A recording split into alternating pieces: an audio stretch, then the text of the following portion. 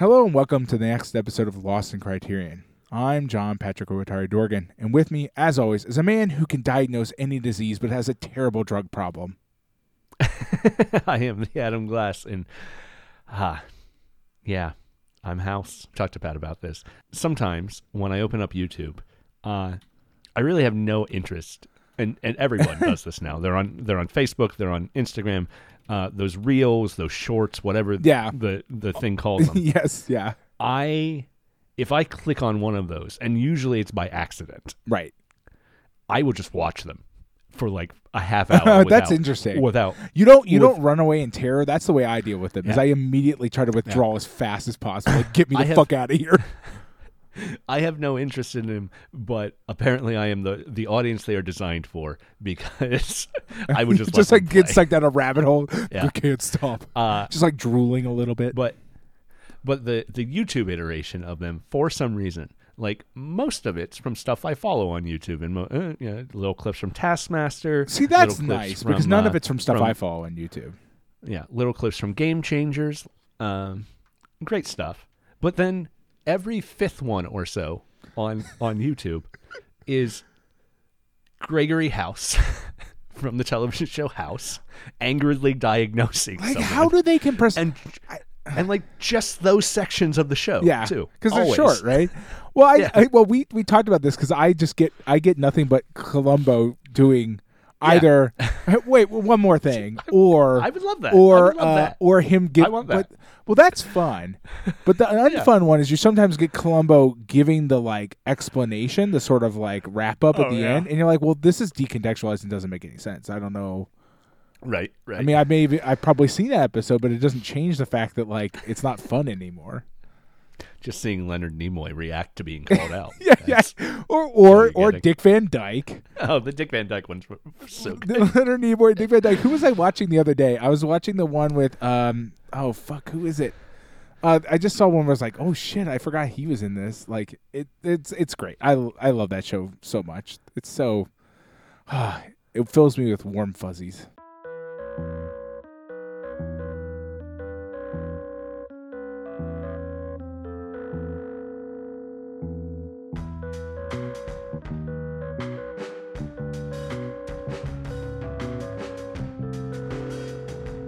Pat, before we get into the movie this week, I do want to talk about our Patreon. It's patreon.com/LostInCriterion. Over there for $1 a month, you can help keep us going, help keep us steadily in the Sisyphean task for the rest of our natural lives. Now we understand, based on the beauty of the internet, that that's not a bad thing. That's a Sigma grindset mindset or whatever it's called. Oh, yeah. We're out here hustling. Yeah, like Sisyphus wasn't being tortured. Sisyphus was given a task that gave his life purpose. Yeah. Probably.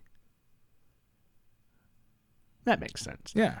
Anyway. I mean, what I'm saying is this is the only reason I wake up in the morning. Patreon.com/LostInCriterion. It's just $1 a month. You can access to bonus content. Every month we do a non-Criterion film over there that our supporters get to vote on what we're going to watch from a list, usually that I put together, sometimes that supporters put together. And if a supporter suggests a movie or a list, we try to get them on, and we have a lot of great conversations with people about movies they really love. People that will never start their own podcast, so are happy to be on ours. I mean, they might, and if you taunt them, they may be more likely to do it. Right. Yeah, we'll cut out that taunt then. It's really fun to talk to people about movies they love. It just is. So really enjoy doing that over there. Thank you to our $1 supporters, but only in secret, because to get thanked on air, you got to pay at least $5. Yes. Our $5 tier is for people who can afford it and want to help keep us going. We like to thank those $5 supporters on air, so thank you so much to our current $5 tier: Andrew Jarrett, Chris Otto, Stephen Goldmeyer, and Eric Coronado. A bit above that, we do something pretty dang special. Pat makes a piece of art based on one of the movies we watched recently. I get that printed up on a postcard once a month and send off a personalized thank you note to our $10 and above supporters. And we also like to thank them on air. Thank you so much to our current $10 supporters: Adam Speakerman, Patrick Yalko, Tracy McGrath, Nina Bosnack, and Jason Westhaver. Yes, thank you. If you want to see those postcards without committing to that $10 mark, you can head over to redbubble.com. Search for Lost in Criterion there. You can see our past postcards. You can buy them as postcards, as greeting cards, as stickers, some of them as buttons. Shower one of them curtains. as We've talked about t-shirts. this before. Yeah. You can do. If you see anything that Redbubble offers that you want to see one of these images on, let us know. We'll do it within reason. I know, not even within reason. Whatever you want, I'll do it. Right. I mean, I'm shooting them at like fucking 25 megapixels now. Anyway, you can do whatever size you want at this point. Honestly, I would argue you probably already have it by now. But I think February's would be great for birthday cards. Oh yeah, shower definitely. curtain. Make a hell of a shower curtain. Bath towel. It would. I'd do it. Maybe Booty you don't shorts? want. Maybe you want to be left completely alone on the beach. Get a February bath towel. Yeah. Biblically accurate water bottle. Yes, you want to be terrified, and I mean, I think it would keep ghosts away. If I'm being totally honest, I think if you put that, so just hang that up a couple places in your house, you will be safe. They'll be like, we don't want to fuck with this guy. This person is dangerous and scary. 100%. Thank you so much to everyone who has bought anything from Redbubble, everyone who supported us on Patreon, and to you for listening. Yes, thank you all. Pat, Yes. This week we are watching a crazy movie. Yeah, it is. It is not, in fact, a film adaptation of the television series House. I was misinformed. I mean, we all were. I was really let down. Yeah. Nobody diagnosed any illnesses in this entire movie. Certainly not. We're not. I mean, there are cantankerous people. They're just dead. Right. Of the 3 movies I know of named House, this is the first one. There's so many unrelated movies named House. We talked about this. One of which is written by a guy named Fred Decker, one of which is written by a guy named Ted Decker, and Ted and Fred are also not related in the same way that the movies are not related. So it's amazing. I don't know. The world's weird. But this one is neither of those. It is House from 1977. It is a Japanese horror comedy avant-garde. So here's the thing. Weird thing. It's like when you read the description, I had never seen this movie before. Yeah. It's extremely well-known movie. Even within Japan. Less well-known. I always feel this way when we watch these kind of movies. Maybe less well-known in Japan than it is outside of Japan, but at this point, just because I feel like people don't pick up old movies as much. I don't know many people talking about movies that much, but it might also be my bubble specifically. There's maybe an interesting reason to that. We'll get into it in a second, but please finish your Oh no, I was just going to say it's just, but it is well known, and I don't think it fits into any of the categories it gets qualified as. No description of the movie does justice to what the movie actually is. Yeah. Right. So director Nobuhiko Obayashi was doing commercial work, like actual commercials, prior to this. This is in the 70s. It's in that time we've talked about previously where the Japanese film industry basically tanked as everybody moved to television. Obayashi steps into this atmosphere in a time when, even the great directors are working on television, but everyone working in film or television at the time thinks commercials are below them. So, but commercials are also where all the money is, and the people producing the commercials are pretty much given carte blanche. Yeah. So Obayashi, for a decade at this point, had been making commercials where no one really cared what he did. and some of them are weird, some of them are high concept, and some of them are just Charles Bronson shirtless on the back of a horse. I mean, let's be really clear. Okay, things we need to go over right now. Number one, all Japanese commercials are still like this. Yeah, of course. Okay, they're all still like this. They all are still mostly just Charles Bronson on the back of a horse. It's like, Boss Coffee ran with fucking. Oh God, I'm blanking on his name. I need a all point search of every outhouse, shit house, blah blah blah house. And yes. What's his name? Tommy Lee Jones. It's been, but all commercials are still like this here. I think it's pretty widely true. I think of like commercials everywhere now at this point, right? Like all commercials are just fucking don't make any sense. Oh, don't sell the products they sell, or if they do, or they're just blanket, just exactly what the thing is, and that's it. I don't. Yeah, but Obayashi's commercials were, from what I can gather, pretty on board with like the Boss Coffee stuff. Yeah, I know. Maybe they were different back then, and maybe he was doing something revolutionary. But if he did, it worked because all commercials are like that now. Here, straight up, 100%. The weird part is House is not avant-garde in that manner. House is avant-garde like the Sponge Monkeys doing a Quiznos sandwich ad. Right. Yes, in 2003. Yeah. It's just what's going on? Why does this exist? But yeah. So the background on this movie is so interesting because Toho agreed to make it because they wanted a homegrown Jaws. Right. And hired him to make it, basically. I mean, this is not Jaws, right? But no. But it might be something better than Jaws. But they wanted, Jaws. They wanted a homegrown Jaws in the sense that a relatively unknown director making something that really connected with young audiences. Right. That was what we meant by Jaws. We weren't looking for a Jaws ripoff. I mean, first off, Toho could have made a monster movie let's be like clear that here. without Like, thinking about it. It's interesting because Toho kind of, I think, to a certain extent, doesn't understand their own product either. Obviously, because they're going out of fashion like wildly fast, right? Like, Jaws is already the American version of Godzilla. Right. I mean, it's more horror and stuff, but you know what I mean? They already have been making movies where a thing hunts people or something to that effect, or like something scary is happening that's sort of like unmanageable by the people present, and they have to do something. Godzilla's not a perfect example, obviously. I'm sort of exaggerating. But my point is like, Jaws is not special for like what it is, like for like what it's doing. Like, you know what I mean, right? Like, it's not the idea of an out of control thing that kills people is not a wildly original concept. Yeah. Which is, I think, where Toho knows what they're doing is that's not what they wanted out of Jaws, out of their version. It's just of sort Jaws. of what's described in sort of like the snippets of it, right? Where they're like, oh, they wanted Jaws. It's like, no, they want somebody who is when young. You say right. When you say Toho wanted Jaws in the wake of Jaws, you get certain ideas that are not what is actually true. Right.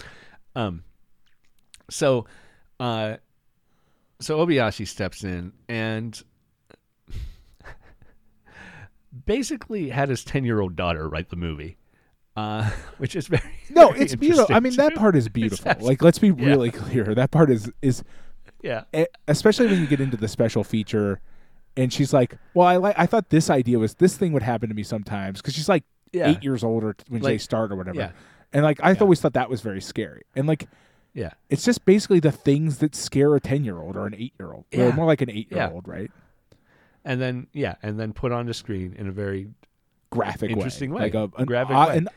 Not graphic, like it's strange and graphic at the same time. So one reason that this movie is not as popular, or what in our lifetime had not been as popular in the U.S. as it was in Japan when it came out, despite being this sort of cult movie, should have been a thing, right? Right.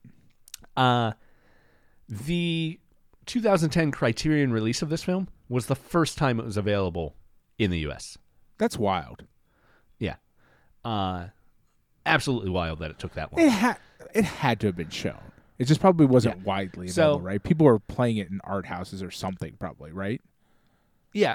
So I'm a little unclear on the relationship here, because starting in like 2009, I don't know what the impetus here was for it.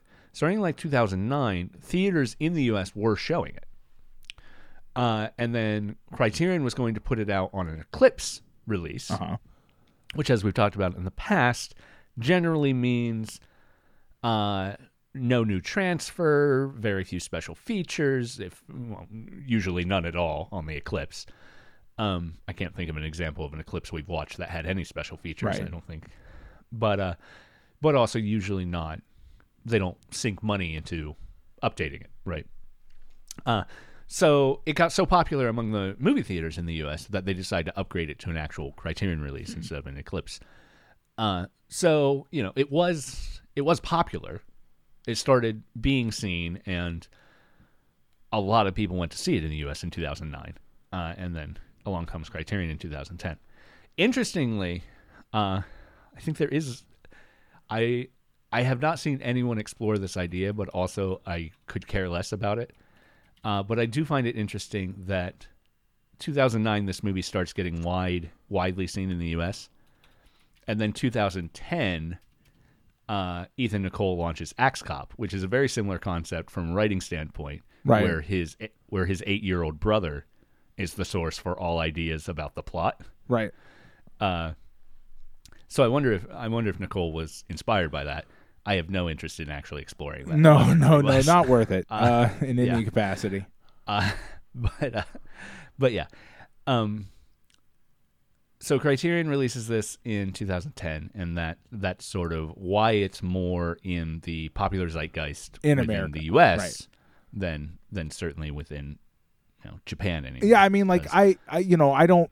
It's one of those things where, like, again, I'm 99% sure that, like, if you talk about it with like a film buff here, they will know of it or have seen it or Right, something. of course. But like, if you just bring it up with a random casual person, they're not going to know it the way like they know fucking a Kurosawa movie or something like that. It's a weird movie. It's a weird movie from 40 years ago. Right, and that's a big thing is that, like, you'll see people complain about this in sort of Japanese sort of circle, like internet circles and stuff. Like, young people in Japan are just not that interested in exploring the depths of like 1970s film or something like that. They're just not. Yeah. They're not going to. I mean, I can rent it here. Like, it exists. It's not like it doesn't exist. It's not like they don't have copies of it out there. But it's a niche thing, right? It's right.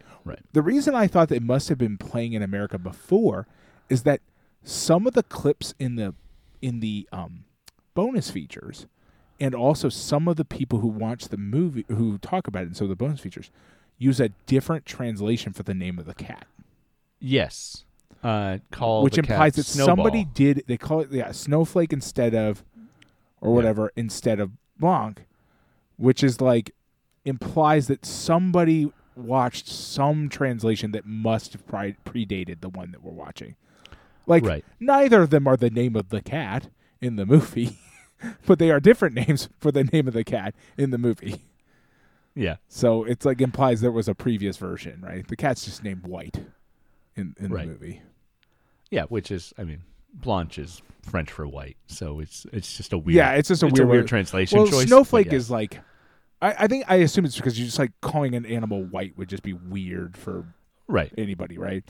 And they're trying to, I think, get across the fact that, like, everybody in the movie, for the most part, is named a kind of pseudo nickname, and in the credits and stuff, that's in the way it's written on, in Japanese, that's denoted by like writing their name in like the sort of Western sort of, I don't know how to describe it, the alphabet that's used to write Western words, which sort of denotes like, oh, this is not like the word, but like is a nickname. And the cat is too, weirdly enough, at least on the credits. So yeah, yes, the cat's credited. The cat's name is Red, or maybe Baby. Excellent. Red is a really great name for that cat.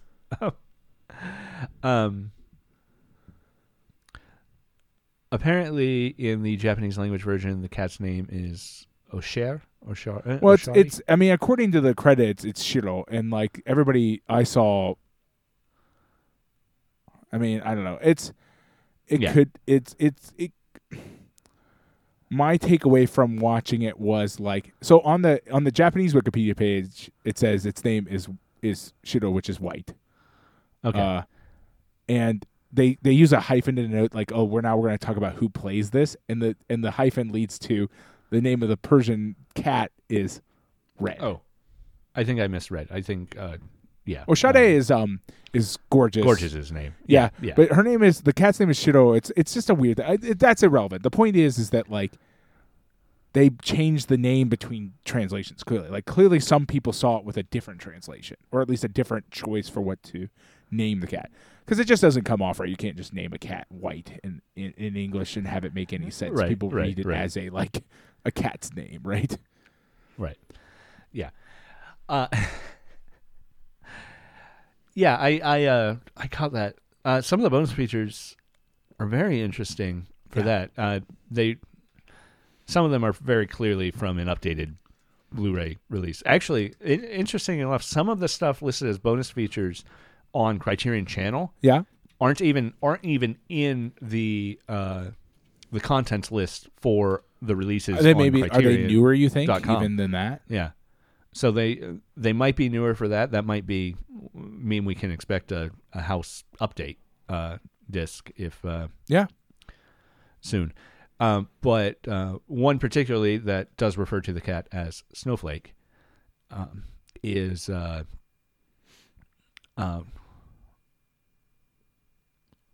don't remember which one it is. I didn't take a memo on that.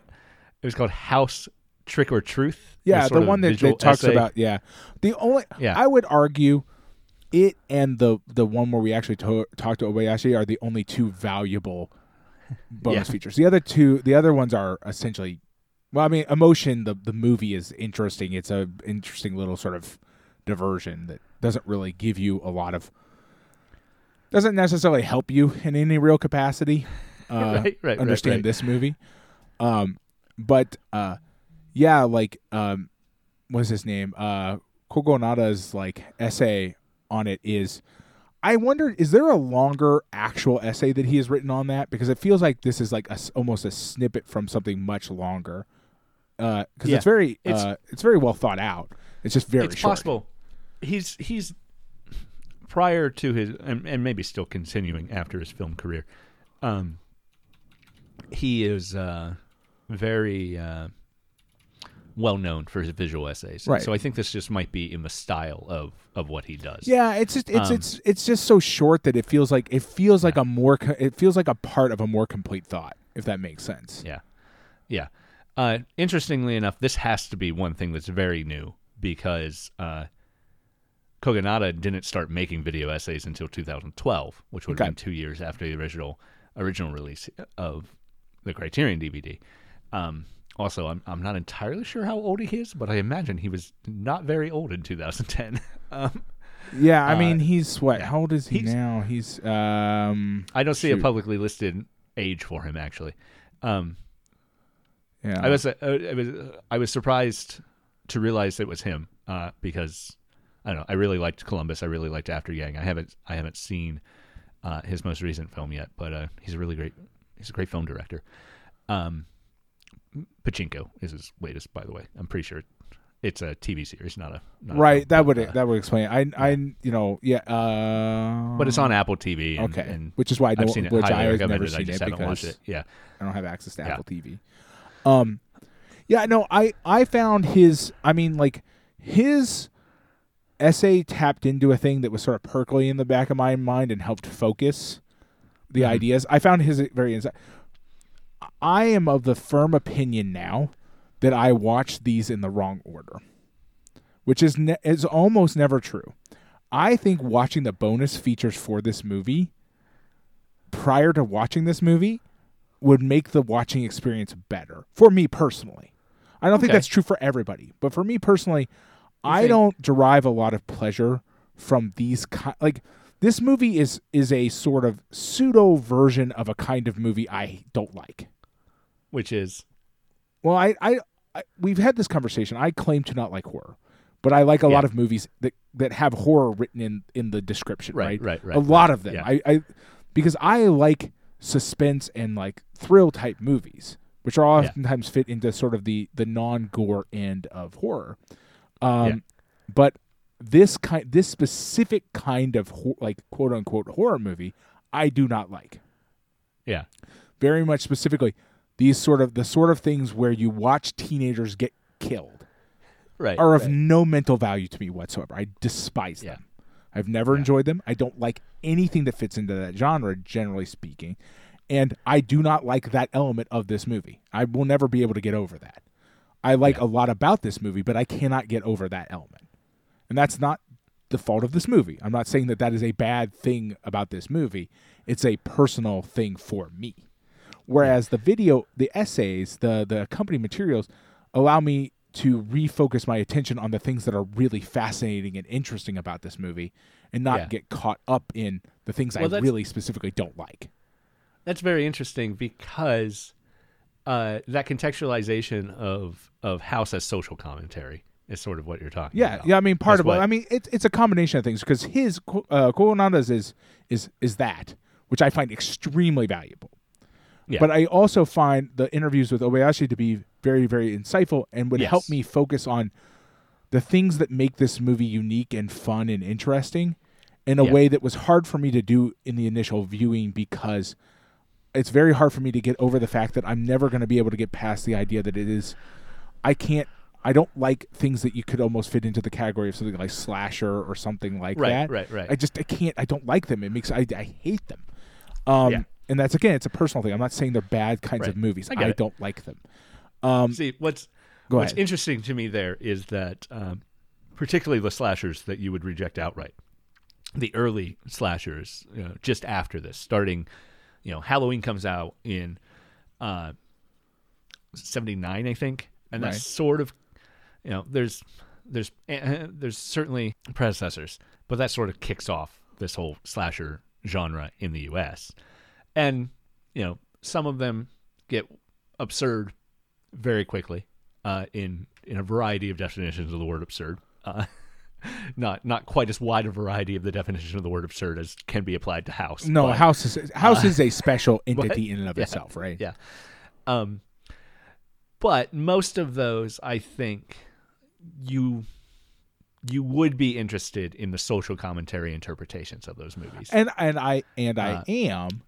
And I do listen to people talk about them with interest. I don't reject the concepts outright, but I feel like I get enough out of people talking about them without actually seeing them. Whereas, you know what I mean? Like, I've heard enough people talk about them and the social commentary that they represent enough that I've been able to internalize that information without actually having to watch the movies. And like, if it ever came up in the Criterion Collection, I wouldn't reject it outright and not watch it. But like, I would probably have as much distaste for it as I do now for that element of it. But like, bear in mind that like, you could not, I don't think House that's doable. Right. I don't think listening to a description of the social commentary present in House and the uniqueness of House can be conveyed with words in any real meaningful way. Yeah. And again, I keep coming back to Kogonada's essay because for me, what that did is, especially in hindsight, took me from what was essentially an unpleasurable experience. Like it was just not, because it was hard for me to get over the elements that make me uncomfortable and that I don't like to really engage with the things that were really interesting about it. I noted them when I was watching it, but I couldn't like get over the hump, but they allowed me to like reflect on the film and like sort of almost immediately reevaluate it. But I think I could have done that from the beginning too. Yeah. If the pump had been primed, basically. I think this movie on its own rewards multiple watches. Probably. I will never do that. You don't need to. It was just a thing I was thinking about. I was like, the things I was going to have to, I've been mulling this over like all day last night. Like this is a movie that I think in all conceptual elements I like. That I will never. You could not pay me enough money to watch again. Probably. Right. I will say that if I ever find a movie where I would describe it as not benefiting from multiple viewings, that is just a failure of a movie. Yeah, that's also true. Although this is one of those ones where like there's literally so much going on that you probably picking up all the things that are happening. Probably better. It doesn't help that Criterion just absolutely shit the bed for me for the entire watching of this movie. I could only watch like a minute or two before it would like drop me back to the main menu. I watched this movie in 2-minute chunks. Like I watched the whole like first 75 minutes, no problem, and the last like 10 minutes of the movie, it dropped me out every 30 seconds. That's so annoying. It's a horrible way to watch the ending of the movie. Yeah. Well, it's also a movie that really plays well in the digital age because there are things that happen in it that make you think that the film is messing up. Yeah. Not in a way that Obayashi could have possibly anticipated as like that being the joke, right? But just like the parts where it goes like almost stop motion for a little bit. Yeah, you're like, is my frame rate fucked up? What's happening here? Yeah. No, I mean, well, he does, right? Because that is also the same thing you would get in you know, it's like, he's constantly playing with the idea of like almost like, you know, he talks about in his discussion of it like doing a bad job, like not like a bad job of making a movie, but doing a bad, like the effects should be obvious, like playing with the right kind of reverse of the way everybody thinks about special effects, which is like, no. I want my audience to look at it and say, that's a special effect, which is really cool. Outright rejecting the use of the in-house special effects department, the best in the world at the time. In favor of, Toho, hey, we can do this because I want, you guys are going to do too good of a job. Yeah. Right. And presumably, I would assume also tell me no sometimes. Right. Like, no, that'll look bad, or no, we don't want to do it that way. Right. That's, he already talks about his trouble with the crew. Yeah. And how the lighting guys just didn't give him the time of the day until he greeted them by name. Right. And no one had ever greeted them by name before, basically.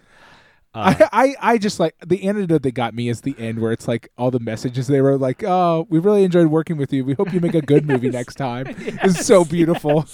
I love it so much. It really is. It really is so great. Everybody's like, oh, this is the best time I've ever had in my entire career. So great to remember that making movies can be good and not just a tedious job. Also, you should make a good one sometime. I can't wait to see your good movie. It's beautiful. I love it so much.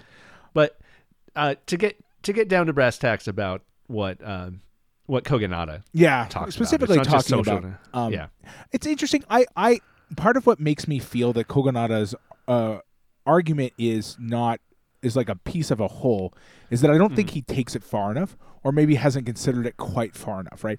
So Kogonada is talking about this movie is about the atomic bomb and the war, right? It's all everything takes, and it's kind of engaged with the idea that everything takes place in the shadow of the war, right? Everything takes place in the shadow of the atomic bomb, and you know but without hardly any references to it being in the movie, and like Obayashi also talks about that, right? He talks about like, I want to show people who never knew the war, right? What it means to live in a world of peace, right? And it's interesting because they're kind of making the same points from like slightly different sides, right? From different directions. Yeah. They're very clearly like Obayashi did think about those things when making the movie. He just doesn't talk about them the same way. But I would say that Kogonada's argument is very, very good, but doesn't go far enough, which is Kogonada doesn't engage with the idea that I think is actually central to the movie, at least as the way I understand it, which is the past is constantly destroying the future. Like, and it's an always constant process. Like the past, and here it's very explicit. The past is killing this future, right? Is killing these people who are innocent, right? And destroying them, and that's coming from the past. The past is reaching out and destroying them, right? They're incapable, like and the idea that like they can never be happy because the past destroys that happiness, right? Right. And that we are constantly haunted by the past, right? And in a certain regard, that makes this movie very Ozu, about the older generation refusing to let go and letting the young generation live. And it's interesting because what it is it's sort of an extension of it, right? It's like we're imagining that Obayashi's extremely far removed from those kind of directors, right? From your Ozus, right? But like what he is just a continuation of the thought processes that they were all that all the directors were going through immediately after the war, right? Right. Obayashi's a little bit younger. He lived through the war, but he's younger. Yeah. Right. Well, I mean, he's younger than Ozu. Ozu had been making movies for how long before the war? Yes.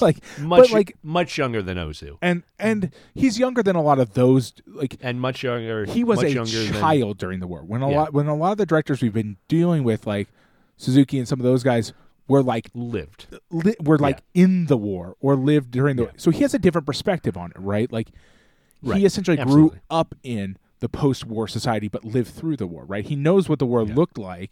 He went through it, but he grew up in the post-war society, right? Right. And we need to particularly mention he grew up in Hiroshima, right? And he explicitly said Like a lot all of his childhood family, friends, childhood friends were killed, and like that does obviously paint into. And it's worth noting that like Hiroshima and Nagasaki were both. There's a sort of image that exists that like, well, they cleaned it up and then like everybody moved back and it was all fine, which is like the image that sells best in the world. Yeah. But like those places are still plagued by the after effects of the bomb, like explicitly. Like cancer rates are significantly higher. People who lived through the bomb later went on to have serious health effects, and places that were destroyed still parts of them still stand. Like these are places where that bomb is not actually gone, right? And so he's a person who lived in that place, right? Well, not just when it happened, but also in that place where the past continues to reach out and kill the people in the future, right? He most certainly knows people who died 5 years later, 10 years later, right, as a direct result of that. Right. And that is one of those things where it's like incredibly, like not just in the present, but also it just continues to reach out. Like, I mean, now we're kind of past the point where nearly all survivors have passed away at this point. They may have all. I don't think 100%. I'm not sure what the statistics on there are, but like for decades and decades and decades, right? Somebody would just develop cancer that was directly connected to it, right? Or develop some other really serious condition directly connected to it, or live their whole life with a condition that's directly the result of it. It's just interesting. He's a person with but he chooses to convey that message with this sort of lightheartedness of like, it almost has that feeling of like, you sort of that kind of idea of like, well, it's either we laugh or we cry, right? Like those are the only two responses that you have to this kind of idea. So yeah. Kogonado is very good about pointing out in a fairly short piece, pointing out that this movie is a conflict between the older generation and the younger generation, and pointing out that the central image of the film, chronologically central image of the film, is the possession scene where Gorgeous, looking into the mirror, is possessed by the spirit of her aunt, right, kicking off the much more overt horror for the rest of the movie. But it's, I don't know. I feel like, and maybe it's just a director not wanting to force his interpretation of a thing onto the film, right? He's a little more reticent to say anything beyond, I wanted to make a movie that had the theme of the atomic bomb, without really explaining what he meant by that. Right. Kogonada is a little bit more clear about that. It was already something I was, because you get that scene in the very beginning, it's definitely there. And it sticks with you, right? Like you remember seeing the atomic bomb at the beginning, and you can't help but like continue to think about it throughout the movie. Particularly with the one girl saying it looks like cotton candy over the image of the mushroom cloud, right? But we're calling direct attention to it. Oyashi's a little bit more coy about it, but he makes multiple throughout the interview with him, he's constantly making little references to the idea that in some way or another this movie is about the war or about the experiences of like the world after the war, right? Yeah. And the aunt is waiting for a pre-war peace that will never come, right? And is not able to recognize the peace that is growing, right? And that is, a if that is not social commentary, I don't know. Well, and it's worth noting that the aunt is also a victim. The aunt and her fiance are a victim of the very same concept, right? Right. Her fiance is killed by the past, right? Like, is old ideas reaching out and killing the present. in as much as Generational. is in as much as like her fiance didn't start this war. He didn't decide Right. to like have this war. You know what I mean? It's an older generation. It's the past reaching out and killing the present, right? Right. And so she's as much of a victim, and she continues the cycle of violence going Right. forward, right? And depriving the younger generation of their present and therefore their future, right? Right. And re-inflicting the trauma of the war that killed a generation of young men by killing multiple generations of young women. Like Right, we right. explicitly say there are no girls in the village anymore. Right. Like, Yeah, and unfortunately, the way that this movie conveys those themes is via a way of conveying those themes that I find extremely distasteful and do not enjoy even a little bit. yeah. Like, I find the visual effects exciting and interesting and fun to watch, Yeah. but I keep coming back to what they're in service of, right? Which is a thing that I personally find distasteful, but is not bad. It conveys the point quite well. It's just I will probably personally never be able to handle that. It's the thing you come to realize, even in the goofiest possible way. Right. I mean, where I know you know this intellectually, so I'm not really hashing anything new for you, but that sort of our current society is killing our children is the backbone of the social commentary of Nightmare on Elm Street. Is the backbone of the social commentary. I understand that. I will say that, like, I would rather engage with this version of it than that version of it. Right. Just because at least this one is goofy in a way that I can almost get there with. Right? Yeah. Like, this hits a level of goofiness that I can almost go on the full ride with. I will never be able to go on a proper horror film's full ride with it. Like, I just can't. I can't do it. And part of it is that, like, I have a lot of trouble dealing with the idea of the, and maybe I'm a different person now even than I was when I was younger. I didn't enjoy these things because I also am very easily scared in general. Yeah. So I didn't ever engage with horror film very much when I was younger because I was scared. And now it's probably shifted over to, like, I have trouble watching young people get hurt in nearly any environment at all. Like, I can barely stomach, I can barely handle it. And, like, especially when you end up, horror movies are all predicated on these kinds of notions as being emotionally sort of what's the word I'm looking for? It's sort of like drawing out emotion, right? They're meant, and I understand, and I generally speaking respect what they're trying to accomplish. Now, mind you, some of them are very good and do that, and some of them are very bad and are the direct opposite of that, right? Like, there are, just like in any category, there are horror directors who aren't attempting to accomplish that political commentary, that social commentary, right? But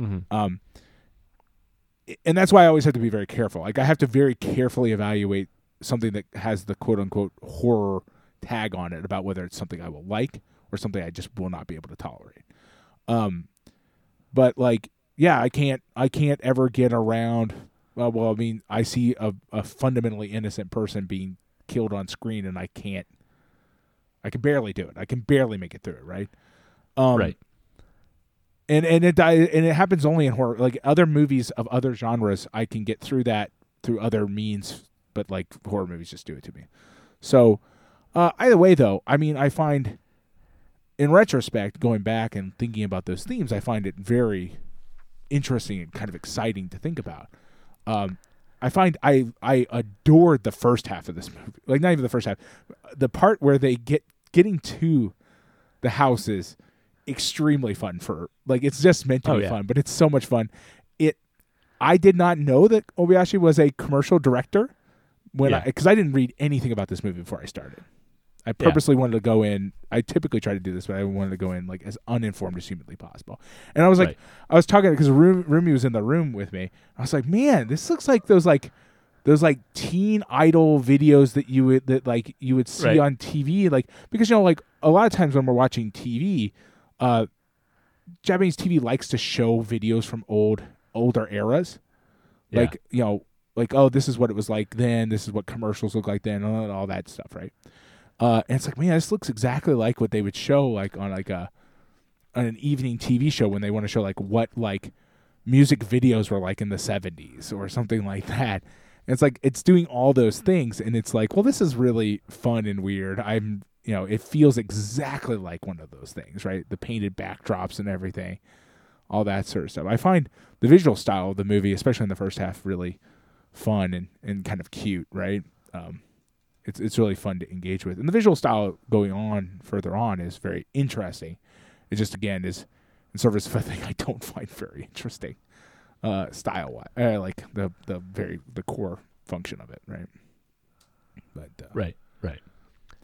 Yeah, and it's not, And there's all kinds of stupid little jokes in there, man. This movie is so Yeah. chock full of, and like they don't even translate them all. It's just fucking chock full of stupid jokes.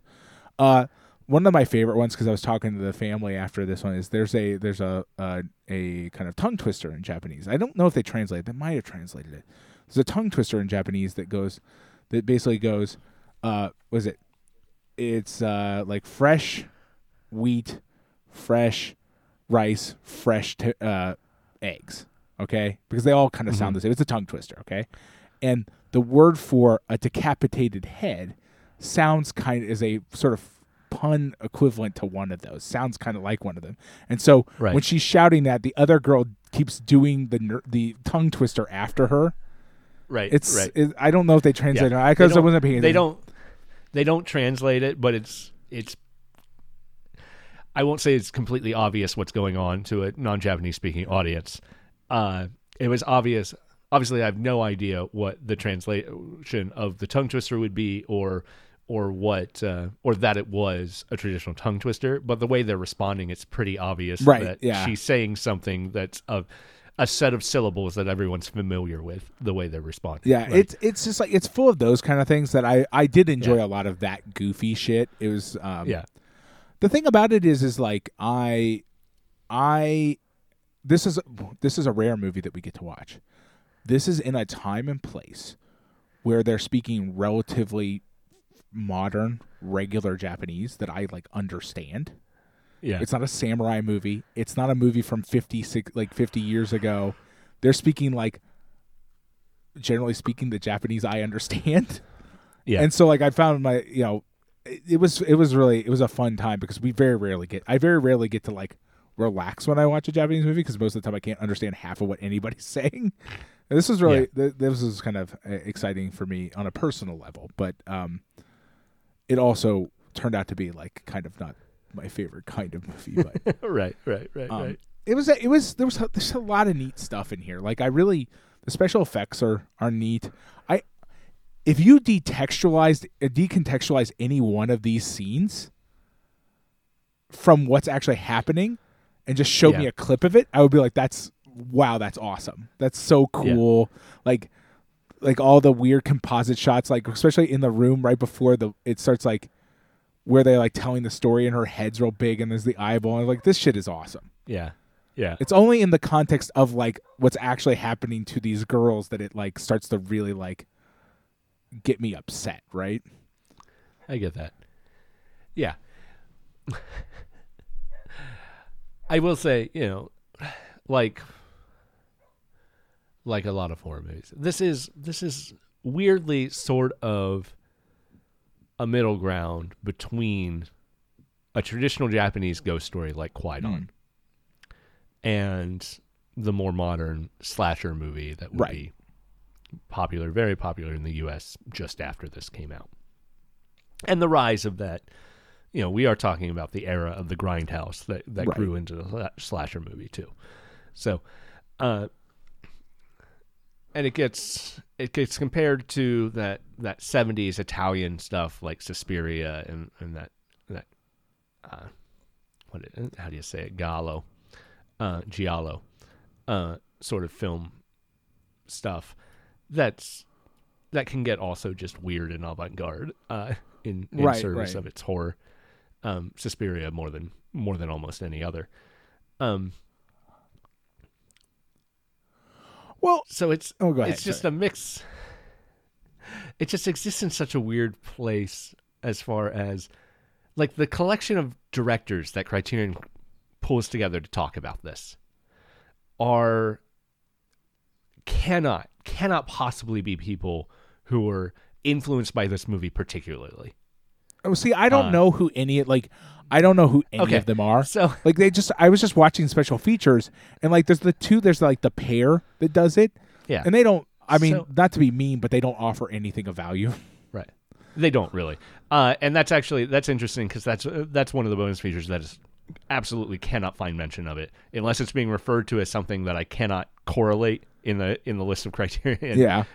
Stuff. So okay, so we get the one we've already talked about with Kogonada, and we're dealing all with younger people who maybe were in the time where they could have seen House during the revival in 2009, and they would have been in their early 20s, late teens, maybe. I don't know exactly how old most of these people are. So that one, we're talking to David Lowery, who is the director of A Ghost Story, the Casey Affleck movie. Right, he mentions his movie a couple times. And he explicitly mentions his movie. The other person being talked to there is Excel Carolyn, who is a Belgian actress turned horror movie director, and I've never seen any of her work. Okay. A Ghost Story is interesting. It's not a horror movie. It's a story about disconnection and disappearing within your suburban life in many ways. And then the another person who gets his own, I think it's totally voiceover, is Ty West, who is... Yeah, I forgot about that one. Yeah. Who is the director of House of the Devil, which very much in the slasher vein, Cabin Fever 2, which is very much in the slasher vein.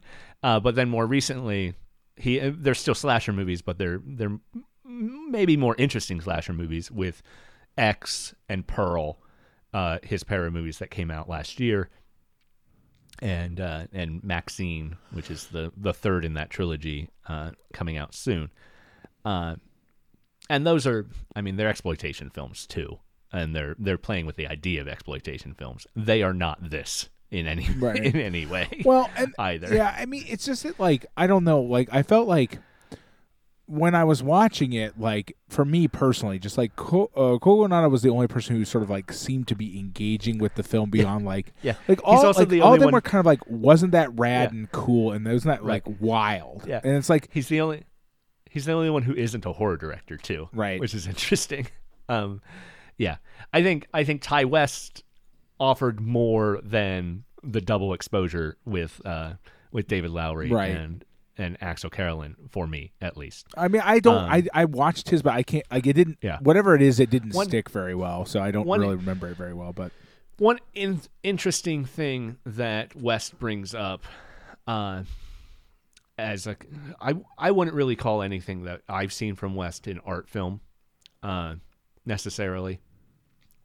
I think West could see them as art films, and one could make that argument if they wanted to. Yeah, but I mean, honestly speaking, like, I don't know what the word art film really means. I don't you could argue that any film's an art film, or all films are art films because you know. But what he brings up as an art film, essentially to say that art films drag their audience in, they force them to engage, and I think that's something House did for you. Forced you to think one will never know, because this thing also forces me to watch movies that I wouldn't necessarily watch otherwise. But that's like, also fair. Yeah, I would say, like, again, for me, it's sort of, again, I'm existing in a weird space where, like, House almost forced me to reconsider it at the end by a bunch of people talking about it in a way that I really like respect and like can acknowledge it's good. Yeah, art film, and it's sort of, when I think of art film, I think of experimental film. And this is obviously very much an experimental film, but we get those more abstract experimental films that we've dealt with like the works of Brakhage, right? Right. I mean, I would say that his other film, Emotion, is very much in the art house vein, like art film vein, right? Like, that's a deliberately art film, right? Like, it's like right, purposely sort of messing with the way the audience is capable of understanding what they're seeing and stuff like that. Yeah, but Emotion is also an art film that is dealing with horror tropes, right? Right, but in such a wild ass way that you can't even quite acknowledge them as horror tropes, right? Like, it's so disconnected that it sort of feels different even from that, right? There is a lot of House in Emotion. Not the I particularities agree. of what his daughter brought to what the scary bits would be, but emotion is also about an older generation exploiting the young. Well, absolutely. My point would be that like because emotion exists, emotion is so much more in the vein of what we would think of as art film. It doesn't even it engages with even the idea of plot in a much more disconnected way where you get the takeaways, you get the themes, but you're like I would call my biggest sort of takeaway from the idea of whatever you would call art film is the idea I'm essentially watching. It's more like watching an abstract painting be alive, or the abstract the concept of abstract being alive. Like absolutely, Brackage is of course the extreme version of that, right? Where you're just like I've now actually just rendered painting as a thing that moves, right? But like something like this where you're like, well, I'm just going to take away the themes, but like I'm not really watching a true, honest to God story, right? Like right. Emotion is from 1966. It's a short film. It's 40 minutes long. So it's not that short. It is what earned Obayashi a heck of a lot of goodwill in making House. He also built up. He built up the anticipation for House in a very real way. Yeah, I mean, he was the original media influencer or whatever, right? It's just like Toho was going back and forth on whether or not they were actually going to make it. So he got the music done, had the band doing the music release the soundtrack, released a serialized manga version in a boys magazine, released a serialized fiction version in a girls magazine, released the novelization, released a radio play version. Yeah. And he basically forced their hand. Like he doesn't exactly describe it that way in the description, but he's essentially like, I'm going to make it so that if you don't release this, everybody will go, what the fuck? Why didn't you release it? Right. Anyway, so Emotion is something he made 10 years prior to this, 11 years prior to this, 1966. Like I said, plays with a lot of the same themes, a lot of stylistically very similar, also stylistically very much commercial, advertising sort of thing.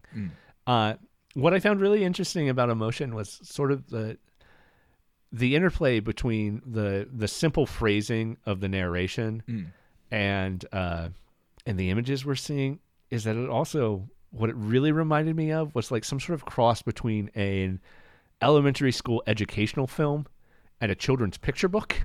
Yeah, no, I agree with that. Like, I wasn't thinking educational film, but it reminded me of the picture book is definitely there for sure. And I guess so. It kind of it had a vibe. Remember those weird science as fiction movies we watched? Yes. That the way that voiceover and narration works feels very, very similar. I would agree with that, right? Where it's like I'd say that's true. Which I guess is what you're describing, but I have another different image of like educational film by the time we were like children doing education, right? Where it sort of had morphed again, right? Had taken on a slightly different shape at that point. Right. Yeah, I guess, I just think about a very calm male English voice, well, American voice, but speaking in English, saying something like "See Jane run." That sort of I know what you mean. Very base thing, but that every day in the life sort of educational film that we see pop up more in parody today, obviously, but stuff from like the 50s. Yeah, that's kind of what I was thinking too. Is that what it reminds me of is that the way it calmly describes where it's also sort of describing what's happening on the screen in a way that only those kinds of films do, because most films don't feel a need to describe what's being shown. Right. Most films don't engage with what's happening on screen. Like the audio in a film doesn't engage with what's happening on screen. The narrator isn't describing the world. The narrator is usually describing like the setup or something whereas this is not that, right? Yeah. Emotion is very interesting. It caught me off guard because somehow like when I went through and watched, I'd never noticed it was on the end of the list until I thought I was done. Got to I was like, oh, I've watched everything, and I accidentally hit like the one over thing. I was like, oh shit, there's another thing over here. Well, I'm glad you ended up watching. I ended up watching it. It just sort of caught me off guard. So I was like, oh, finally, everything's done. I'm ready to go. And then I was like, click. Ah, shit. Yeah. I have 40 more minutes of watching stuff to do. Right. Well, the music's very fun in this. The editing is very, very fun and interesting. Here we get that view of the intergenerational conflict as vampirism instead of a haunting, which is a little different take. And also, I mean, it's not any less or more accurate. It's just that you can, it can be more than one thing at the same time. Right. Absolutely. Absolutely. And vampirism traditionally and here has much more of an sexual overtone to it, right? That comes here. Yeah. And it's played interestingly here as very honest, like as the one young woman's being seduced, we see her face have a glass of wine thrust in front of it, right? Right. It's just it's true to life in how these things take place, even as we see them in almost montage more than straightforwardly. Right. Yeah, and I wonder if the different take has to do, like, we're talking about 11 years later, right? Yeah. If a lot of that has to do with, like, Obayashi getting older and kind of developing his sense of what that is, right? Yeah. A change from, like, well, in the first one, he's in his late 20s, probably early 30s. I'd say because he's 40 when he's basically 40 when he releases House. To that effect, something that it's like because he was born in 38, right? And so he would be in 77. He would be Numbers, pushing 40, right on 41. 40, right? So when he makes this, it's 11 years prior. So he's like 28, right? Right. He's just about to start.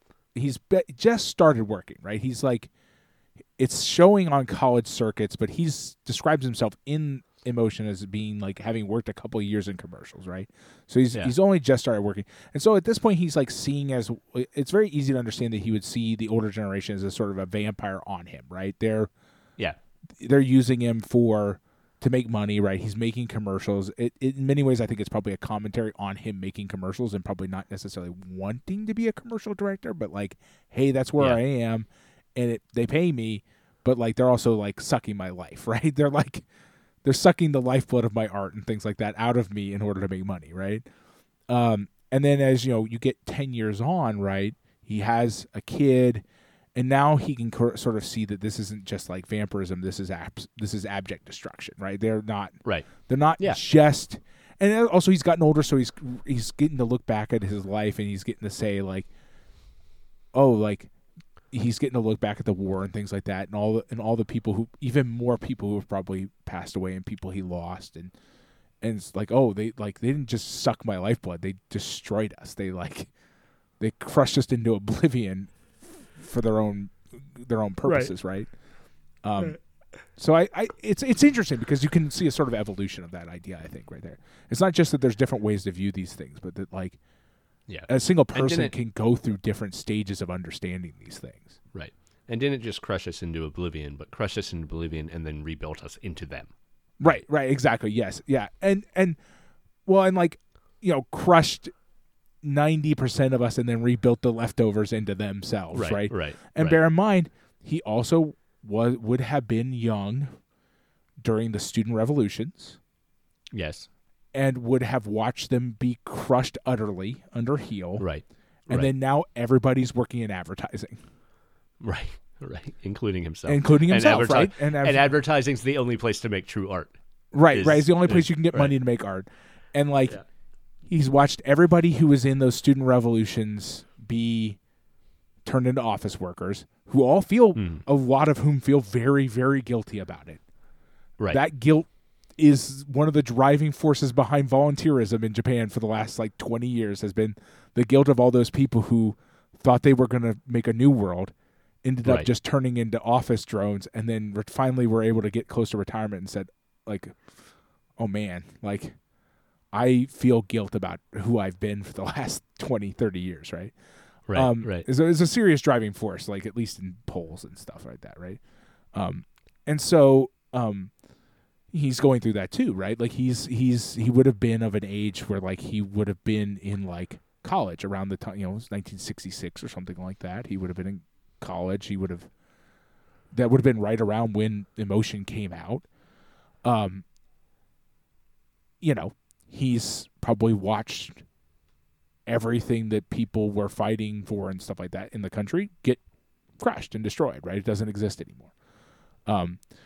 So yeah, I mean, there's probably a lot going on there, right, between these two movies in terms of, and now he's finally got the budget. Now he can finally make a movie, right? Like an actual thing that he probably set out to do when he started, right? Right. And he makes a thing that is just absolutely wild as fuck. Right. But like, I don't know. But I always have to feel I feel like we have to be very careful, right? Because I feel like more than one of the directors that we watched, and certainly a great quantity of people who probably watch this movie, engage it with it primarily as, wow, this is wild as fuck, right? Yeah. And I think that's really dangerous, right? Because you can really, really strip this movie of any meaning by like engaging with it as like you're like one step away from turning into like the way we engaged with the Rocky Horror Picture Show or something like that, right? Yeah. Where it's like, this is just some goofy, fun, crazy shit. Instead of like, this is a person in legitimate efforts to like really talk about things with art, right? Yeah. Well, I think most of that goofy fun shit is that we just never bother to investigate. No, I agree intent. with that. I know. I'm not saying that something like those other things we're talking about are bad. Right. They were. That's the same thing, right? But like, well, that is why the stuff that is specifically made to be goofy, something like, Birdemic or something like The Room were trying to be high art and just missed. Well, I mean, they were trying to be. I think they were trying to be commercial art and missed. Commercial art and missed, not high art. Certainly, you're right. Yeah, but I think of something like the guy who made The Room might have been trying to make high art. He's a very confusing fellow. Who knows? Yeah, but I think more particularly of something like Velocipaster. Have you ever heard of that? No, movie? I've not heard of Velocipaster. That is about a small-time minister who transforms into a dinosaur. And I watched a chunk of it. I did not finish it because it's something that's trying, it's like Sharknado or something like that, where it's trying so overtly to be crazy, right? That it falls flat because there is no underpinning. Right. Well, I mean, that's the problem there is that like in order for any of those things, the thing about that people engage with, and I don't ever feel super comfortable with this 100%, is like the idea is there's that underlying sincerity that exists inside of the thing is what you need in order to make it quote unquote fun and crazy and fun and like funny, right? If there's no sincerity there, it's just a callous cash grab is all it feels like, right? Right. And like I'm not gonna pretend like I've seen all those movies that get get treated that way, but like it is sad to imagine that people might be engaging with this film in that way, in that not trying to take any deeper pulse on what it's trying to say. And again, that's not a write off on the movies. I am going to write off Birdemic and The Room because you should. They were also just callous cash grabs in their own way, right? They were like, I want to become a film director. Like they're different too, right? These are people without much to say who want to be directors, right? The flaw is somewhere else, but there's still a flaw in the sort of pipeline there, right? Where you're like, but like, I'm sure some of those ones that get labeled like that way, I essentially the only movies I've ever seen in my entire life are movies for this podcast. Is what it kind of feels like at this point. And so my point is I've got a gap in my education there, but presumably there's other movies that are like this that people now regard as just goofy, crazy nonsense that's fun to watch, that we're certainly trying to go for something. We're trying to like talk about something. Yeah. And if I watch those and then I listen to people talk about the actual themes behind them, and then thought about people just regarding them as goofy, like fun, goofy nonsense, I would be depressed for them too. Yeah. Like, because there's a core here that is an important conversation, right? Right. With a lot of goofy ass shit layered on top. Some really great goofy ass shit. No, it's very good. Again, if I see any of it out of context, I'm like, man, that's amazing. Just don't I just don't ever need to watch the whole movie again. each of the girls is just destroyed by her defining characteristic, Yes, right? And we absolutely. understand that it's her defining characteristic because that's also her nickname. Yes, I mean they are almost Dickensian in their effort to make Yes. in the effort to make the names reflect the person. Right. With the exception of Prof, who is not killed by her intellect, but is killed by losing her glasses and wanting to get them back. Well, okay. Here's the but- thing, though. She Yeah. is, though, because her nickname is not Professor. Yeah, Her nickname is a reference to having glasses. that makes sense. And it's a pun, but nonetheless, my right. point being that, like, Yeah. it's kind of a... Right. Yeah. So the English one fails there. But everybody else sort of gets it. And certainly apparently in Japanese, everybody gets it. The English translations just work for everyone else better than I mean, Prof works. so, like, I don't know. But- It's hard to... that is still the weakest one in Japanese, too. It's like... Yeah. Her nickname is like studying too hard, Yeah. but like there's a sort of like an overlap with the idea that she wears glasses. I don't know. It's Yeah. similar to Well, I think listen, the that- Japanese that one is Four better, Eyes- but That It Four is Eyes kind of nerd like thing Four is Eyes. all tied up together, right? it would be more like calling her something like Four Eyes than it. Prof is a weird choice, I would say, but whatever. Yeah. Yeah. Her desire to have her glasses is a desire for knowledge, right? Classically. Right. And so I would just say that the English version fails because it doesn't quite convey that very well. Right. Yeah. So, that's very baseline. Team of 7, very classical to Japanese stories, Seven Samurai gets an explicit call out in one of the bonus features or the essay or something, but yeah. But like, Melody is destroyed by her pursuit of art, the music, right? But it's all Melody is also destroyed by her pursuit of, and I think this is true of Gorgeous too, pursuit of classical standards, right? Of which is its own haunting from the past. She's destroyed by a grand piano playing something certainly more classical than the rest of the soundtrack. Right. And Gorgeous is pursuing maybe not even classical beauty standards within Japan, but perhaps arguably classical Western beauty standards that Japan has embraced. That gets less, or at least more tenuous for the rest of them, Right. to say that this is an something from a haunting from the past killing them. We also get sort of the 7 deadly sins thing. Yeah, like okay, let's walk through it, right? Because I do feel like the bonus features do kind of walk us through it, right? Mac is killed by a sort of something emblematic of a way of things being done in the past, right?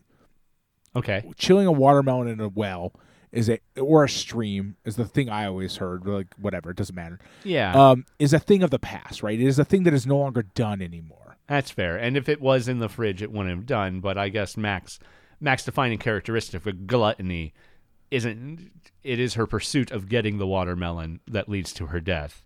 But it is not. It's not like she eats herself to death. So no. I mean, it's not going. I would say that none of them quite are as literal as that. They're not that kind of movie exactly, right? Like, but it is things emblematic of a past that no longer exists that kills all of them, right? She's killed by that, a way of doing a sort of tradition of the past that no longer exists, right? Or is only practiced by the elderly, even at this point, right? Or people going to camps, because that's a thing I've done at a Japanese camp before, whatever. All right.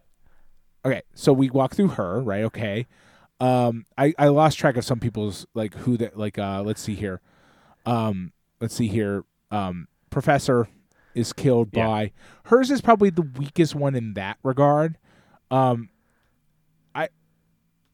She's killed by, like, a jar with teeth. It's possible that it has something to do. I don't know what that jar was for. I'm a little bit out of touch on with that because her name's also a reference to a kind of a ginger that's served with sushi. Okay. Her name's very weird. Okay. I don't. It's a lot going on there. That's Yeah. weird. It's like I don't know. I think there's a thing there that I don't understand. That it is a reference that is far more complicated than I could get. That I've just not encountered. Hers is confusing. Sweet is very certainly killed by emblems of the past.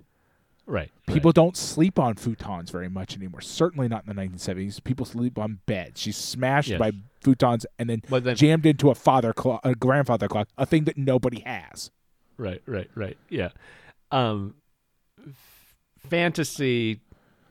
I mean, hers is kind of. She survives the longest with people not believing her, basically. Right. I mean, hers is like a little bit weird because she is defined by being a person who fantasizes and right. nobody believes her because of that. And it's not, and it is kind of what kills her, right? In the end, right? Hers is a little bit more abstract in the sense that like she is even now refuses to live in the reality that like her friend's about to kill her, right? Yeah. Or she doesn't care anymore.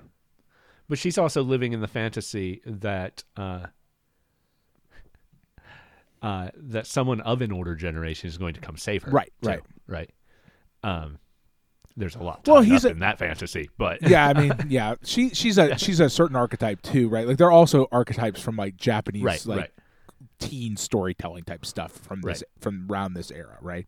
They all represent different like quote unquote girl archetypes in like manga and stuff at the time.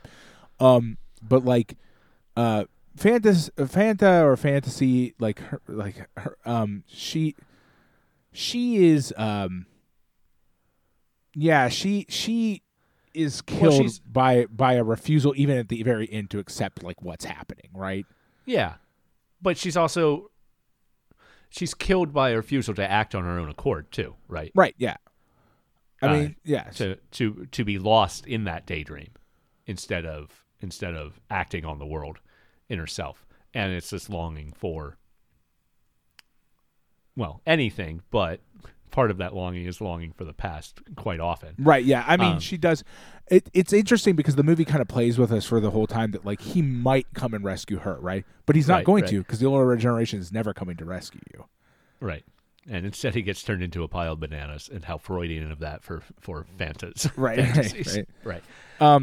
Yeah, I mean, my point is that in some way or another, they're all kind of killed by emblems of the past or things that represent the past in some capacity or another. I think Kung Fu might be a place where that does actually fall apart, in that she is killed while attempting to fight.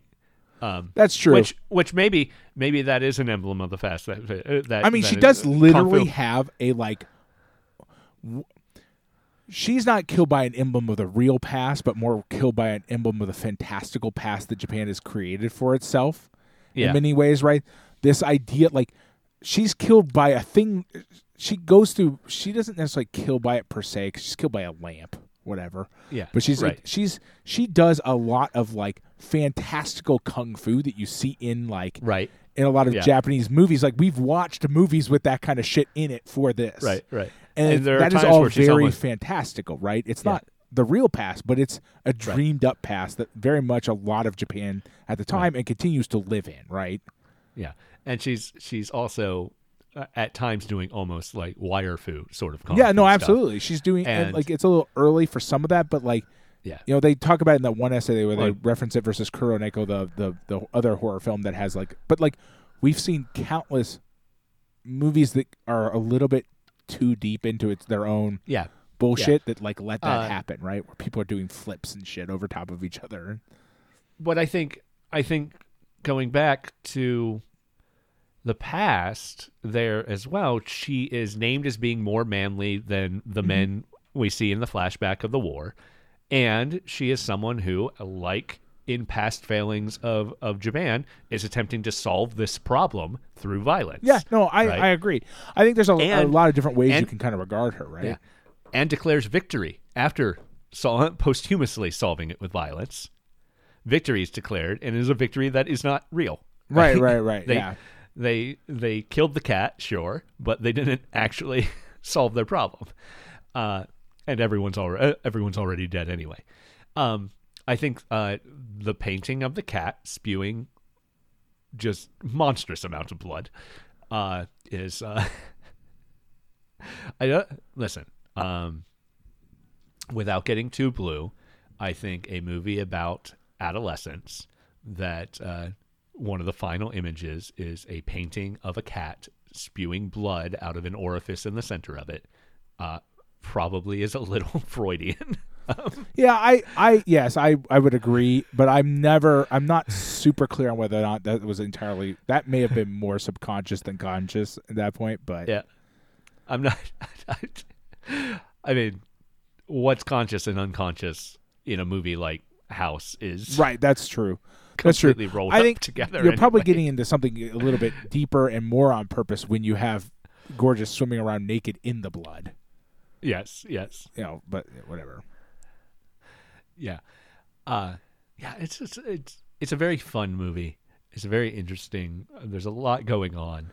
I love that Criterion chose to show it to us. I'm glad. I would love more stuff like this from Criterion, to be perfectly honest. I would my take on it is I am glad to have seen it.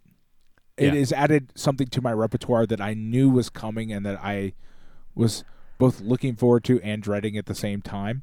I'm glad that it is what it is and not what I was worried it might Fearful be. that right? it would be. Yeah. Yeah. I did enjoy a lot of elements of it. Especially I'm glad that I can now talk on a more intellectual level about it. Yeah. I don't, if we mean that I hope Criterion shows us more experimental film. Yeah. Yes. I don't want Criterion mean, just explicitly show me too much of this because I will get annoyed very quickly. I hope that Criterion shows me more stuff that can be described as just crazy. And yeah, no, I like crazy shit in general. Yeah. I would imagine that a lot of film, very few things can reach the bar that this movie reaches. Yeah. I am fascinated by the one thing that somebody, I think it may have been, what's his name? What's his name? Ty West is the one. I think he's the one who said other people use bits and pieces of it, but if you were to ever use all of it, it would fall apart. I tend to agree. I think this may be, in that way with regards to art, this may be a wholly unique entity that can never exist again, right? This thing is just so outlandish in every way. And if you ever tried to do even half of what it did, people would look at you like either you're just copying or what the fuck is wrong with you. Right. It's, this happens in a lot of art, I think. When you do something wholly unique, no one can do anything close to that. Either, your choices, the cultural response to something wholly unique is either to make it a genre or to allow it to exist as its own thing. Yeah. Yeah, and it didn't. This didn't become a genre per se. Right. I'm fascinated by the reference of this to Beetlejuice. That people made, and I would say that sort of stuff, like Beetlejuice, and that is probably the closest you could get to almost making something that's whole cloth, taking much of the same stuff without breaking the rule, without violating and people saying you're just copying House. Yeah, while this movie did not get wide release in the U.S. for decades, I think the bonus features here to make a pretty good argument that the guys who saw Beetlejuice, or the guys who made Beetlejuice, probably saw House. Yeah, I can believe that Tim Burton saw I House. would argue that Tim Burton is about the closest you could get to a person taking this and sort of continuing on with things that are sort of in this vein. Yeah. But even then, not all of this stuff. I mean, something like Edward Scissorhands is right similar in some ways as well, right? Where it's you probably saw this in college or something, right? Or something, right. And I'd say even, which is fine because the results were good too. Even his Charlie and the Chocolate Factory is in a vein with this sort of thing. Then Yeah. Uh, of course, the original, the Willy Wonka and the Chocolate Factory, which is also in the vein with, obviously, Right. has its own avant-garde horror going on in it. So, and coming out right around the same time as this movie, wasn't it? Well, and that's the interesting. I will say this about this. I will agree that House is wholly and unique, like deeply unique. Yeah. But like, we need to be careful. Like, there were a lot of weird ass movies being made in the 70s. There, okay, like I said, a lot of people were doing a lot of very experimental stuff in the 70s. And this is very in line with the Italian horror at the time, something like Suspiria that I already mentioned. So, it's not it's ratcheted up in a way that makes it really, really, really unique, but it doesn't exist in a vacuum, and nothing does. Right. So, I mean, my thing that I was thinking about when we were watching when I was watching this, and then especially as after people were like kind of, Japanese film had never done anything like this, and I would agree. Like, again, they're not. Yeah, totally agree. But I would say like some of Seijun Suzuki's stuff, gets not nearly this weird, but it's pretty fucking weird. Yeah. Like, it's not goofy in this way where like there's not like the special effects like this, but like some of the scenes in the movies of Suzuki's movies we've seen have been pretty fucking ass weird. Yeah. So it's not like sometimes the description of this give the impression that like no one had ever made a weird film in Japan before. Right. It's like, it's some pretty weird dudes doing some weird stuff. But no, I agree that this is a very unique bit of art that like we'll probably never see exactly the same thing again. Yeah. I am fascinated by Obayashi's description of the cultural and critical response to this movie. Because he describes how the older generation of critics actually liked it, or maybe felt. Well, the way he talks like about some of them like wouldn't give it the time of day, and then some of them were like really into it. Yeah. Some of them just the way he describes it almost attributes the people who liked it to feeling obligated to like it, but maybe not. He says kids loved it. That the preteen crowd really loved this movie, which is fascinating to me. I can believe it, right? Because it's still at its core. It's very like cartoony. Who also likes slasher films too, though, right? Right. It's very cartoony. It's very weird, and it's delightful. Yes. Everybody at Toho hated it. Everybody in management at Toho hated it because they didn't want to have to start making movies like this because it did so well with the audience. Right. Which is great. I really love. Well, it kind of makes sense. The whole crew saying that they had fun but didn't actually believe in the movie is really, really well. Great I mean, here's the thing. I think we got to be careful the way we read that. Yeah. They had fun, but they didn't consider it like a true film, right? Because they'd all been making. They're all used to a certain kind of, and they're all the kind of people who are just like, they're like that. They're that weird border case of like filmmaking, right? Where they're like the technicians who have made 100,000 films with the same kind of director over and over and over again, right? And so they very clearly have their doubts, right? About like whether or not this is going to be successful / be something that's going to like be quote unquote good, right? Like consider it good.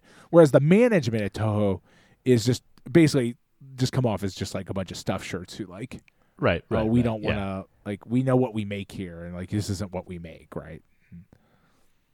And what's more fascinating is that they have essentially a gold mine on their hand, and they don't want to exploit it.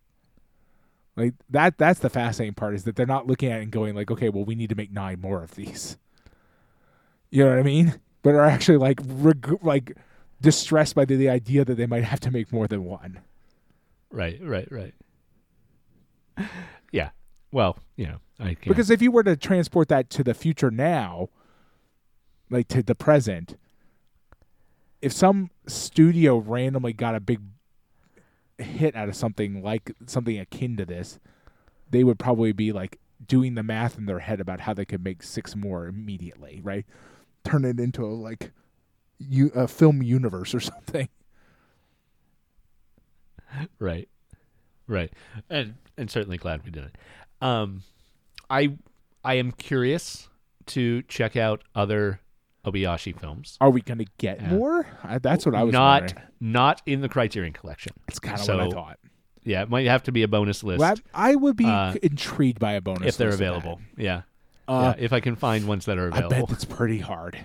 It looks like the one IRU You and Me might be available. Like, might be a thing that you could actually get.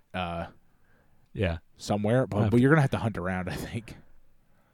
Yeah, we'll have to investigate that. See, but yeah, none of the rest of his stuff is in the Criterion Collection. I'm pretty sure. The way I found that was by opening up the Wikipedia list of all Criterion releases and searching for the name Obayashi. And of course, Kobayashi contains the word Obayashi. Right, right, yeah. So you got some results. And we do have a lot more Kobayashi to see in general. Though I'm not sure we have any Kobayashi in the future either. Actually, now that I think about it, but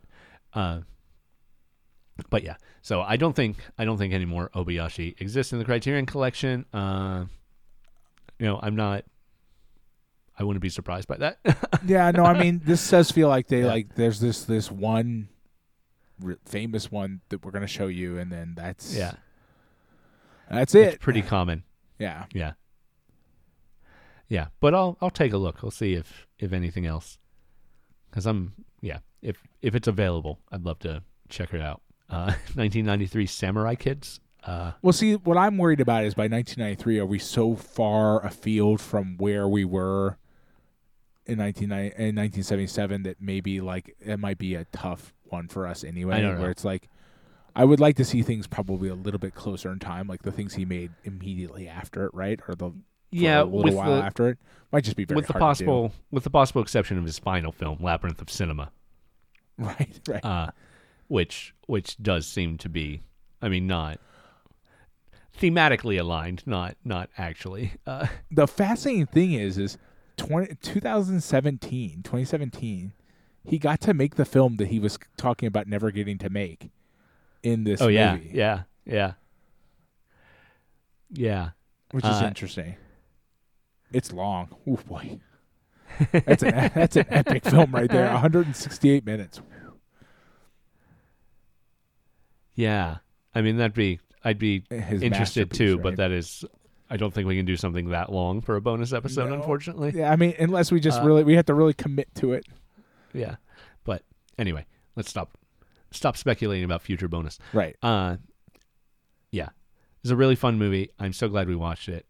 But it may be time to stop talking about it. Yeah, I mean, it's one of those movies where like we didn't even spend that much time dissecting little bits and pieces of it, but you could do that for a really long time. One little piece I will dissect. The whole train journey. You already said that the first half of the movie is just so much fun and so cartoony. The whole train movie sequence, like starting with hello, Mr. Painter, and Mr. Togo walking out of his door, just felt very Sesame Street. No. And then they get off the bus, and the bus has the cat painted on it, because the cat is always guiding them back to the house. But also cat bus.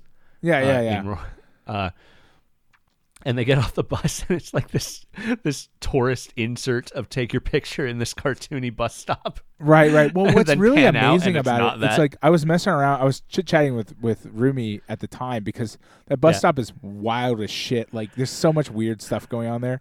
Like, the whole beginning is there are still kids' morning shows that still have this vibe and this feel to it. Yeah. And like it is a combination of like what you would see, like, again, like if you like watch Japanese TV now, and they'll do like remember when type segments, right? And they'll cut back to stuff that happened in the 70s or the 80s, and it'll all look just like this, right? 70s and 80s commercials, the weird cutouts and the high gloss on the screen, right? The heavy amount of Vaseline on the lens or whatever, and like it all feels like Saturday morning TV or something to that effect. And then they get there, and there's a couple things. Well, first of all, like the sign that says, it basically says like, come back to your hometown and get married. Yes. Which is great.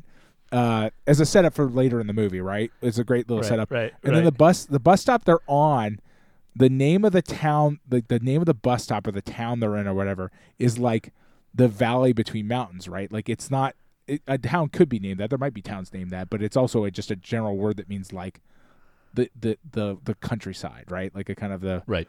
And then the name of the next stop is deeper into the mountain, which is where they then proceed to walk. I know it's just like a weird thing that I watched and I was like, oh, this is really like a funny little thing. Like there's a lot of little things. The movie is like just absolutely jam packed with weird little like self references to it. It's a very odd little movie. It is so much a child's dream and nightmare all rolled into one, and it's and to a certain part, right? Like when one of the things that not to like continue having the podcast, but one of the things that helped me after I got done and would actually make it probably more palatable to watch was the daughter talking about this being her nightmares, and when you start regarding it less as like, and I understand you could do this with any horror movie, but I'm not going to because you can't make me. Is that like when you start regarding it as like a series of child's nightmares, like what a child would dream about at night, would go to bed having this sweet little dream and then like go through a process of a series of nightmares because they're all so unreal and like fantastical anyway, it takes on a sort of different vibe, right? Like it's an allegory, but it's also an allegory jammed into a child's nightmare instead of like, I don't know. It's just an interesting thing to think about because when it comes down, when you learn that every single one of these is a thing that the little girl was kind of scared of, it becomes a lot more fascinating to me. The overarching theme of this is Obayashi's fear about intergenerational trauma, right. Particularly filtered through his own childhood trauma. Right. And then probably to a certain extent regarding his own daughter and like what he's passing on to her as well, right? Right. And then to filter that further through her own declared personal fears. It is a fantastic idea. Yeah, it is. And it really is. Yeah. Yeah, just artistically all the way down. It's just an incredibly fascinating exploration of the relationship of people's fears. It works so well, societally and personally. Yeah. And it just works so well. I'm really glad we watched it. This is a movie I might revisit. I will say, before I watched it, I asked my roommate if he'd like to watch it with us. Yeah. And he said, probably not. I've watched it fairly recently. I was like, when did you watch House? And he says, 5 years ago. And the fact that House is pretty recently for having watched it 5 years ago. I mean, House is weird. Like, I mean, I'm not going to forget it. Right. Ever. Right. And like every time I think back on it, I get closer and closer to being like, I could buy House. It's like, Pat, you don't want to watch House again. At some point, there's a decent chance I will curse myself again because it's so stuck in my head I kind of can't let go of it. Yeah. But like I also don't want to watch it again. I think I will end because we do need to end. Yes, we do. But I will say, given how much of a sort of zeitgeisty background note House is when I thinking about things and like the image of the cats with the face open and like the poster for this, you know? Right. I'm really surprised that 2010 is the earliest I would have ever heard about House. Right. That is surprising, right? Because I remember, and I guess here's the thing. I feel like I remember seeing that image before I ever came to Japan. I would have been in Japan. You would have been in Japan by the time. And I feel like I remember seeing that image before that. So I'm a little bit freaked out by all this. I feel like the movie is doing something to us. Maybe. Like it feels like the idea of House is now haunted for us. I will say this. I prefer the image of the house as the house instead of the cat. Yeah. I think that initial illustration he made is way better than the sort of screaming cat illustration in terms of like conveying the movie in a way that I like. I like the cartooniness of it combined with the horror of it. I think like that conveys the movie so intensely that I was like, well, that's actually perfect. Yeah. No, it is. It's also really great that he titled it House to begin with. Like we get Hazu, as the Japanese. But yeah, I mean, it's just the version of Japanese that word, loan but word it- for house Yeah. instead of like But he really- the real word for house in Japanese. he- It's yeah. But he really just called it house because he thought, why not? was what he Right. says. Well, yeah, it's fascinating, right? Because he's Yeah. airing into a world of like, okay, well, I'm going to use this loan word that like is known, like everybody knows what this means, but Yeah. like is not the word, like, and like his description of like, well, that's just not done, which, yeah, like even like at this time in my experience, and this comes in waves, but like in my experience, Japanese film, American films, and like Western films that come to Japan in this time are almost always retitled into Japanese names. They don't Right. nowadays in the modern now. Typically, they will at least 50% of the time just keep a perfect like the name, but just redone in sort of the characters that you would use for foreign words. Sometimes making just the most ridiculously long titles you'll ever imagine. But like that wasn't done at the time in my memory. And we've never seen one that I can remember that happening with. So it would have been wholly unique. It would have been the only time that anybody had ever seen like that done at the theater. It would have been really interesting. Yeah, absolutely. Anyway, it is really interesting. Just the film in general. Yeah. So very, very happy to have seen it. Next week, we'll be watching Darjeeling Limited. Look forward to that. Look forward to hopefully a special guest there so that I can balance against Pat's hatred for Wes Anderson. And we'll see how it goes. Okay, no, Donovan hates Wes Anderson. I just have you're right. no desire to watch Wes Anderson Right, films. right. Yes, that's fair. That's fair. All right. Anyway, thank you so much. This week we've been talking about House from 1977, directed by Nobuhiko Obayashi. Next week it is Darjeeling Limited, directed by Wes Anderson. Thank you so much for listening to Lost in Criterion. I'm as always the Adam Glass. With me as always, John Patrick Oitari Dorgan, and we'll see you next time. Bye. Bye.